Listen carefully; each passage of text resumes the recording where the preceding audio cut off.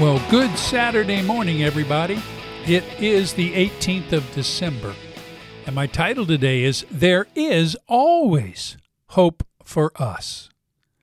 I remember when I was in the throes of my sexual brokenness and addiction, I always wanted to end the year well and hopefully carry some momentum over into the new year.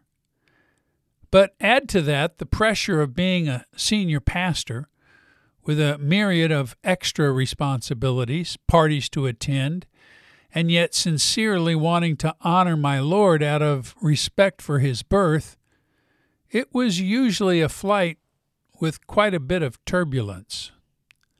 I imagine some of you might feel that way as well. Christmas is honoring the birth of our Savior, the fulfillment of centuries of prophecies about the coming of the Messiah. It was the greatest moment in history since Adam and Eve were evicted from Eden.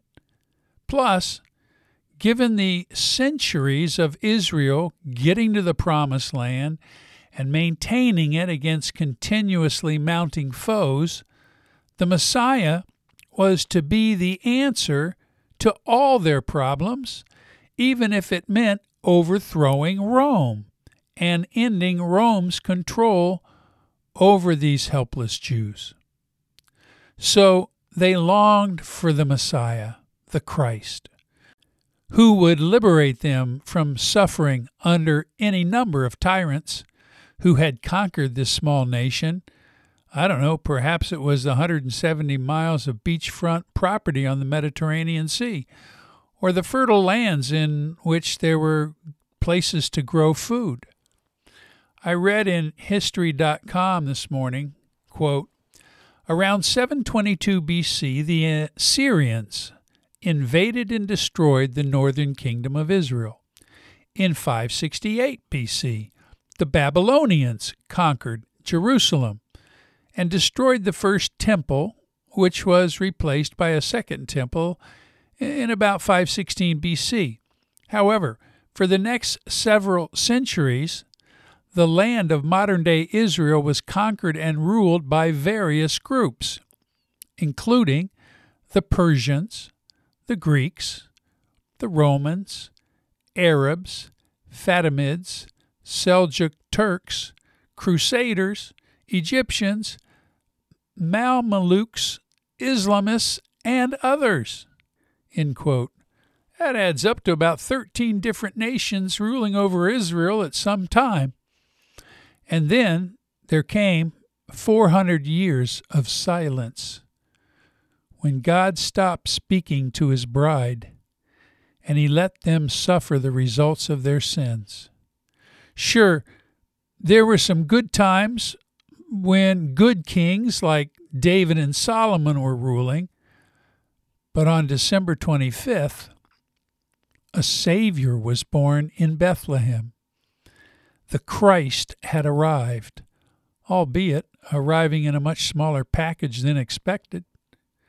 However, this arrival of the Messiah was rumored, causing many firstborn sons to be put to death by a fearful king, Herod the Great, or not so great, as the case proved to be.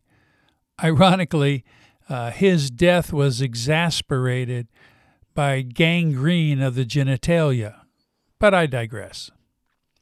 So this King of Kings, Lord of Lords, the creator of the universe, is now wrapped in swaddling clothes and resting in a manger. This child was the hope of Israel. Although after weighing in at 4 pounds 3 ounces and with about a 6-inch arm length, it seemed more like a tiny, light featherweight than Israel's expected deliverer to be. So they underestimated who this baby was and the power he truly had and the deliverer he would certainly become. However, the King of Kings and the Lord of Lords was experiencing life as a human being just like we do, with all the limitations we have, yet with great power, which he will show at later dates. So what hope can we draw from this annual reminder we call Christmas? Well, I want to read you a passage out of Hebrews 4, where we read, quote, "For we do not have a high priest who is unable to empathize with our weaknesses, but we have one who has been tempted in every way, just as we are, yet he did not sin." We can have hope because Jesus, our Savior and our Lord, was tempted in every way that he could be tempted, just like you and I are tempted in every way that we can be tempted.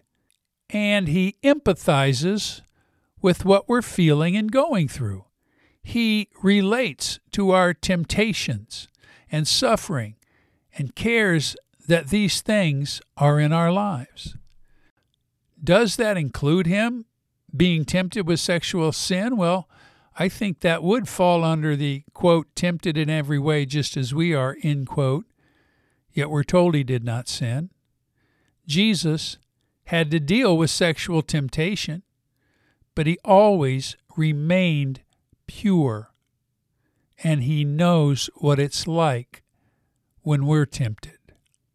He was holy, and yet did not have a sinful nature and having to deal with the lusts that we have developed.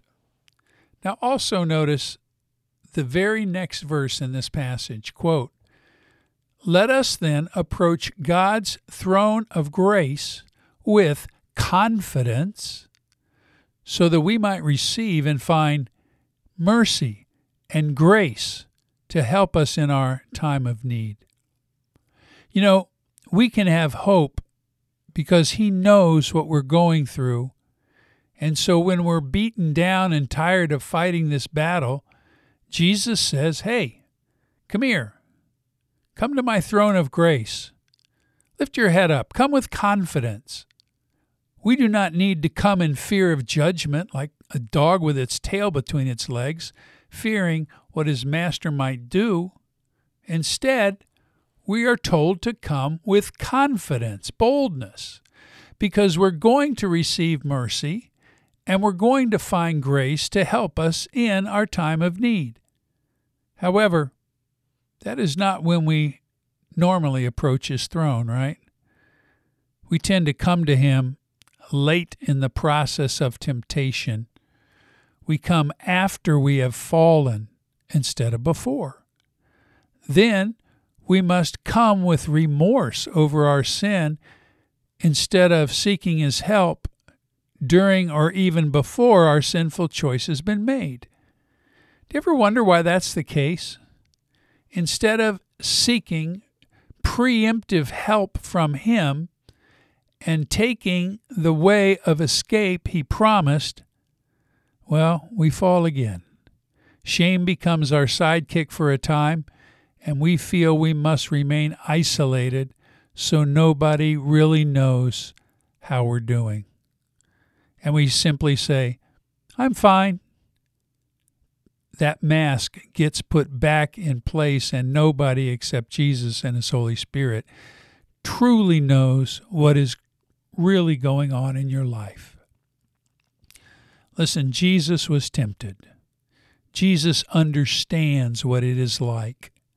Jesus sits and waits on his throne for us to come to him with confidence so that he can help us with the temptation by being connected to him, filled with his Spirit, and being on a team of other believers who will stand and fight with us. A lone sheep is a dead sheep.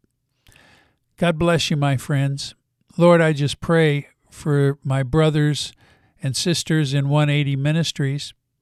I pray that you would help us today to walk in purity, to be filled with the Holy Spirit, to be putting on the full armor of God and staying connected with other believers, especially before we become tempted. Amen. This is John Doyle with 180 Podcast. God bless you, my friends. Take care, and we'll talk again on Monday. Goodbye.